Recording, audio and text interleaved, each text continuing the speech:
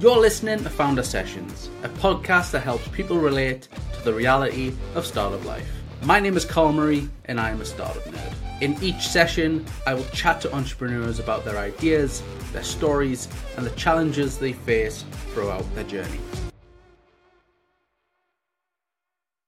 What is up, everybody, and welcome back to another session of Founder Sessions. Joining me today is an entrepreneur who is passionate about the need for lifelong learning to fuel a modern digital economy. That is none other than Brett Shanley, the CEO and founder of Noma. We talk about Brett's journey that has took him from the University of Cambridge to investment banking, to starting a startup in Australia, to coming back to the UK and doing it all again. We talk about Brett as an entrepreneur, what he's learned along the way, and we have a great chat about advice that you can take today and action into your own projects. So without further ado, enjoy Founder Sessions with Brett Shanley. Brett, thanks for joining me today. How are you doing?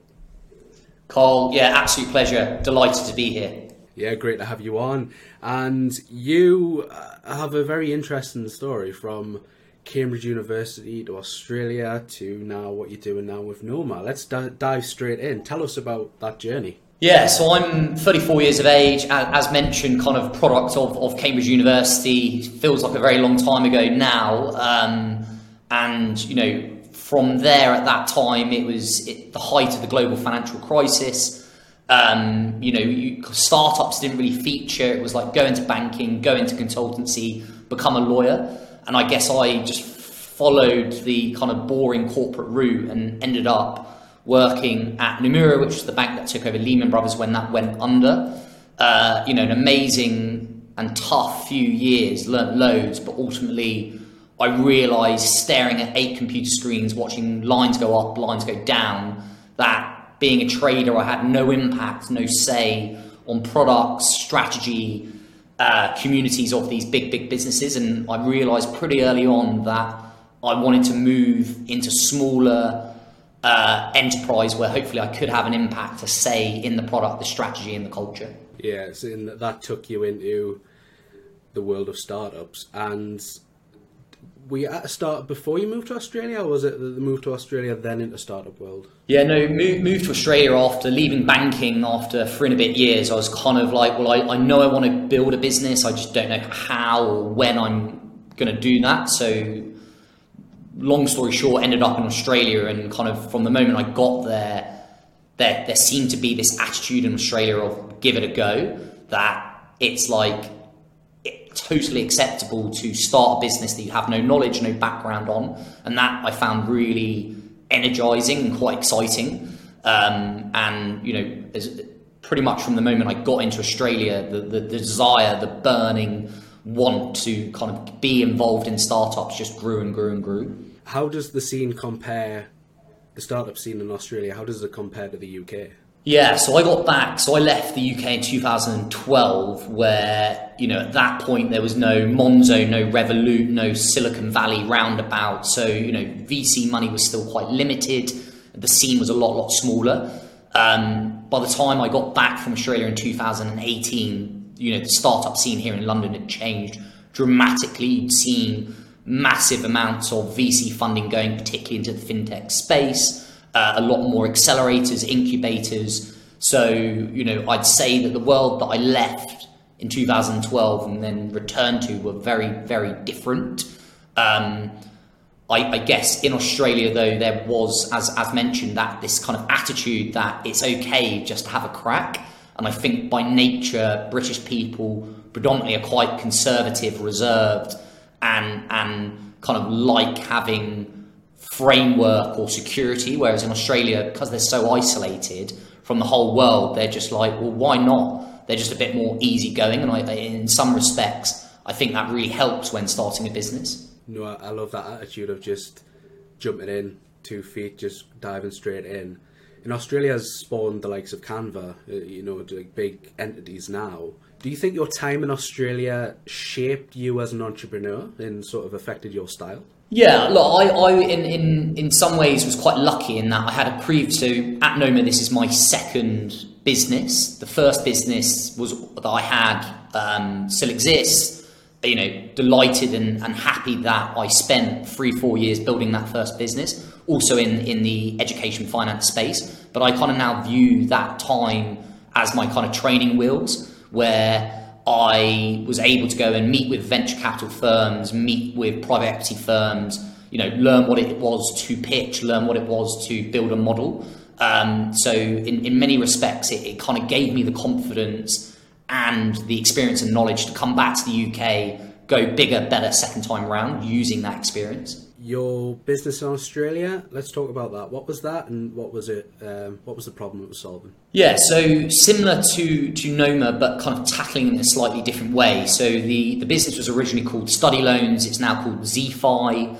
And essentially in 2016, the then Prime Minister Malcolm Turnbull pulled billions out of the post-18 education sector. So we saw an opportunity to become an alternative and supplementary funding source for individuals looking to undertake further education.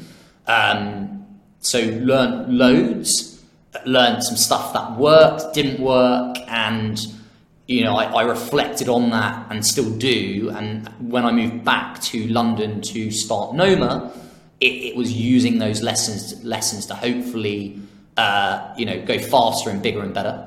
I always find it interesting when second-time founders start something new and you see them do things slightly differently, because you ask them, and it's really because those past experiences.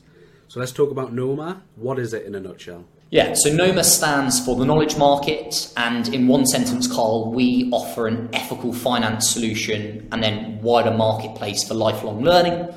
Let's cut all of the technical spiel. What are we doing? We are essentially providing a interest-free and fee-free solution for users. So let's say you want to do a course at Ironhack or Le Wagon, or you want to do a digital marketing course at Imperial Business School. We integrate on their sites with a pay with Noma button that allows a user to spread the cost, interest and fee free within less than a minute. So we want to be the anti-student loan company, the anti-bank. We don't believe in interest. We don't believe in charging fees. So ultimately, we want to try and remove the barriers stopping people from getting the career and the wage they deserve and want. So that's kind of what we do at the most simplest form. But where I'm really excited, Carl, is where we're taking the business. And that's where we're using open banking data, LinkedIn data to track the return on investment that a piece of education can give to a user. So we can actually help guide and influence people looking to upskill or reskill and say, well, yes, this course does cost X amount, but we can actually prove through data and science that given who you are and what you've done before, you do this course, you're likely to see a 50% uplift in your salary and be able to move into these type of roles. So it's so much more than just being a dumb finance solution. Yeah, in my head, I'm thinking roadmaps, like creating roadmaps, plotting out where you could go, starting at a junior role, doing this course, you could get this role, that sort of thing. That's what's in my head, essentially. Very cool. I think Thank you. It's a real problem, and we've all been students ourselves. We've all looked at these additional courses that we could do, and the prices of them, some of them are astronomical. I studied game design at university, and some of the courses I saw on Udemy for Photoshop are crazy amounts of money. So I see the true need for this. It's very awesome. Brett, how and when did you know you wanted to be an entrepreneur? I come from a family where my mother runs her own business, my uncles run their own business, so I guess I've always kind of been surrounded by people that have done this kind of walk. But I guess what's quite different is trying to actually use technology in a way that you can scale and make this more than just a small local regional business. But yeah, I think it's fair to say that I always had this feeling inside me that I wanted to do it. And I guess I was lucky that I had family members and people around me that gave me the confidence to say, well, why not? Like you're intelligent, you're driven, you're motivated. Why wouldn't you give this a go?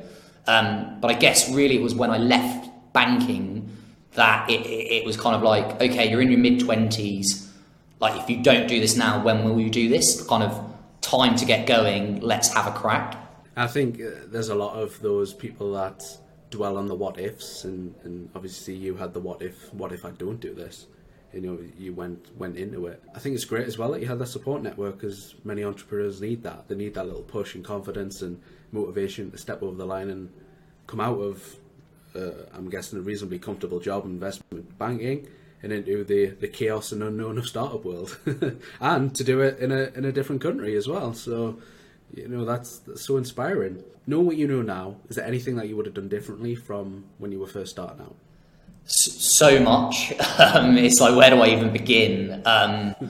It's all a learning curve, and I'm still learning now, and I'm still making mistakes, and things that maybe worked a year ago or on my previous business doesn't necessarily mean it's going to work second time round. So it's being comfortable to adapt. I think that's like the number one lesson. Number two, I think it's do your research on where you're going to raise money from, and ultimately, building a tech business is expensive.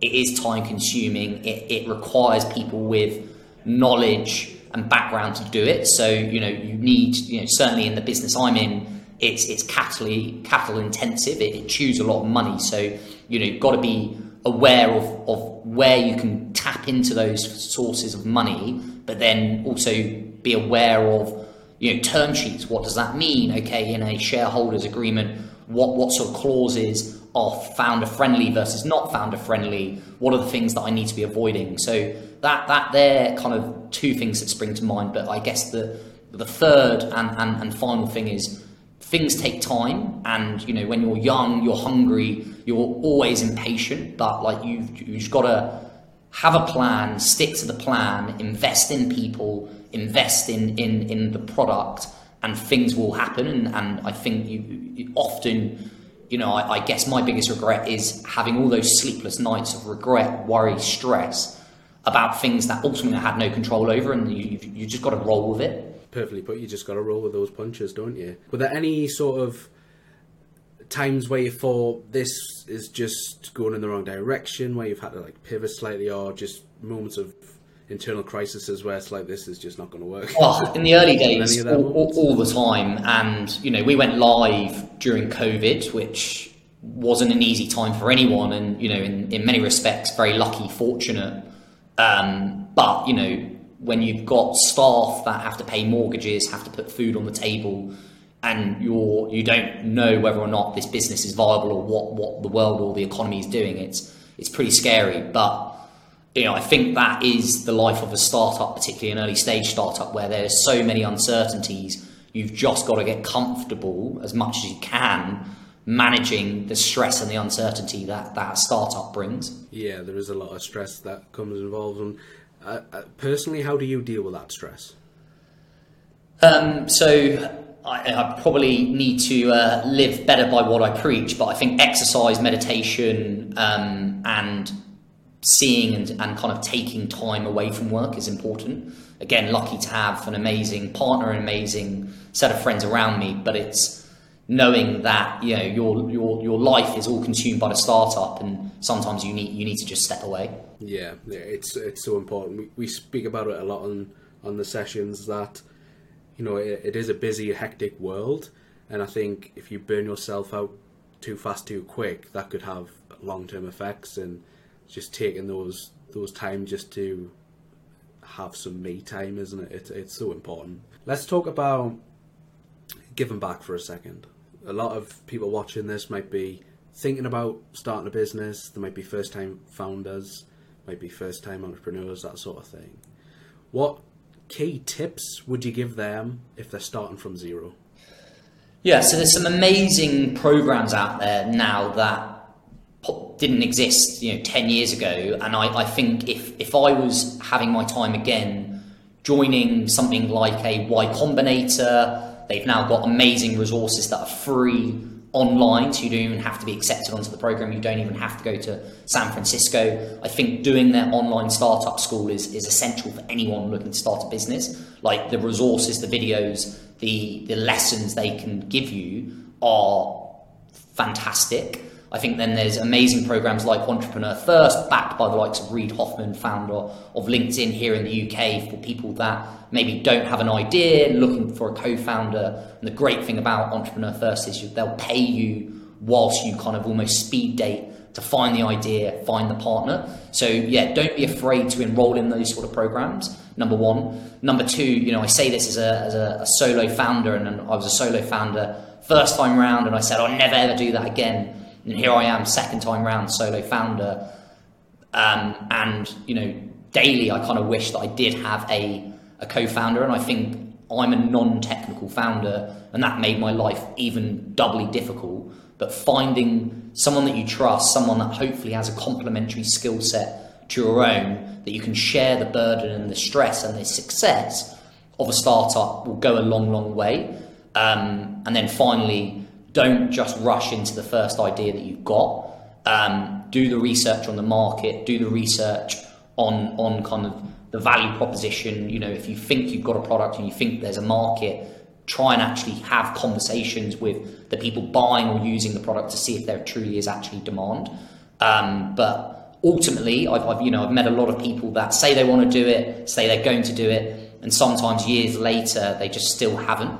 So I'm a big believer that you just sometimes just have to take the plunge. No, very true. It goes back to the what if. It's like, you can't have that thought in your head, like, what if? You've got to try it, you've got to see if it works, see if it doesn't work, because I think it'll just still be in your mind 5 years later and be like, why haven't I started this yet? It'll just still be there. You're a solo founder as well. That's very interesting. How non-technical as well? I'm non-technical. So what did you do to fill in those sort of gaps in your skill set? You obviously built a team around you. So what did you look for when picking that team? Yeah, so again, quite lucky that I had the previous business in Australia. So the first business in Australia, it's fundamentally we needed a loan management system. They're notoriously expensive, notoriously clunky, and complex. So the first couple of years of my first business, we spent years messing around with loan management systems that didn't work, didn't deliver, and eventually then found not only amazing off-the-shelf system that you could customize and configure, but also a team of developers in India that had deep expertise. So second time round, I was able to kind of go there with that roadmap, that blueprint of, right, this is the tech stack, these are the developers that are going to implement it. So kind of second time round, that was helpful. And then, here in the UK, over and above the guys in India, I needed someone that had a risk and a credit background. And then I needed someone that had a kind of full stack development history that could hold the guys in India accountable and at least work with them. But, I'm not going to lie, when you've got limited resources, limited time, it was a real challenge. And, if we had more money in the beginning, I potentially could have hired more people and maybe potentially people that really were able to do what was required. And I think, the first year or two, we had a couple of false starts there with people that maybe weren't quite qualified for what was needed. But you live and you learn, and that just is part of the journey. Yeah, trial and error, live and you learn is a big one. The business now, where do you want it to go? What is the big picture of Notma? Yeah, so we want to be the number one global finance provider for education. We, I believe passionately about the power of education to transform individual lives and kind of increase people's prospects. So deeply passionate about that and care about education. So we'll always be focused in that sector, but really for me, it's about getting into other markets. So we're hoping to go live in Australia and Canada 2023. Let's see where we go from there. But the next 5 years, we need to be operating globally, and we want to be the number one player delivering ethical finance, using data to help guide, influence people into the courses and the skills they need to get on and prosper. More immediately this year, we're going live with a B2B offering. So for the first 2 years, we've been solely focused on the individual, but we're now looking to open up a similar product for companies that are sending employees, maybe 5, 10, 15, 20, 50 employees onto a course, don't want to pay for that up front. They'll be able to kind of spread the cost of that education, interest and fee free through Noma. So super excited to have that more holistic B2C, B2B type offering and take it from there. Very cool, very cool. I like how you're targeting the entrepreneurs in companies that want to expand their skills and knowledge. I think that's brilliant.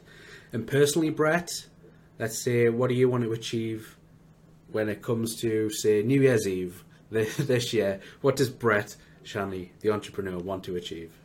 I'd like us to be ready for our Series A. So we're hopefully going to be closing our Series A end of this year, early next year.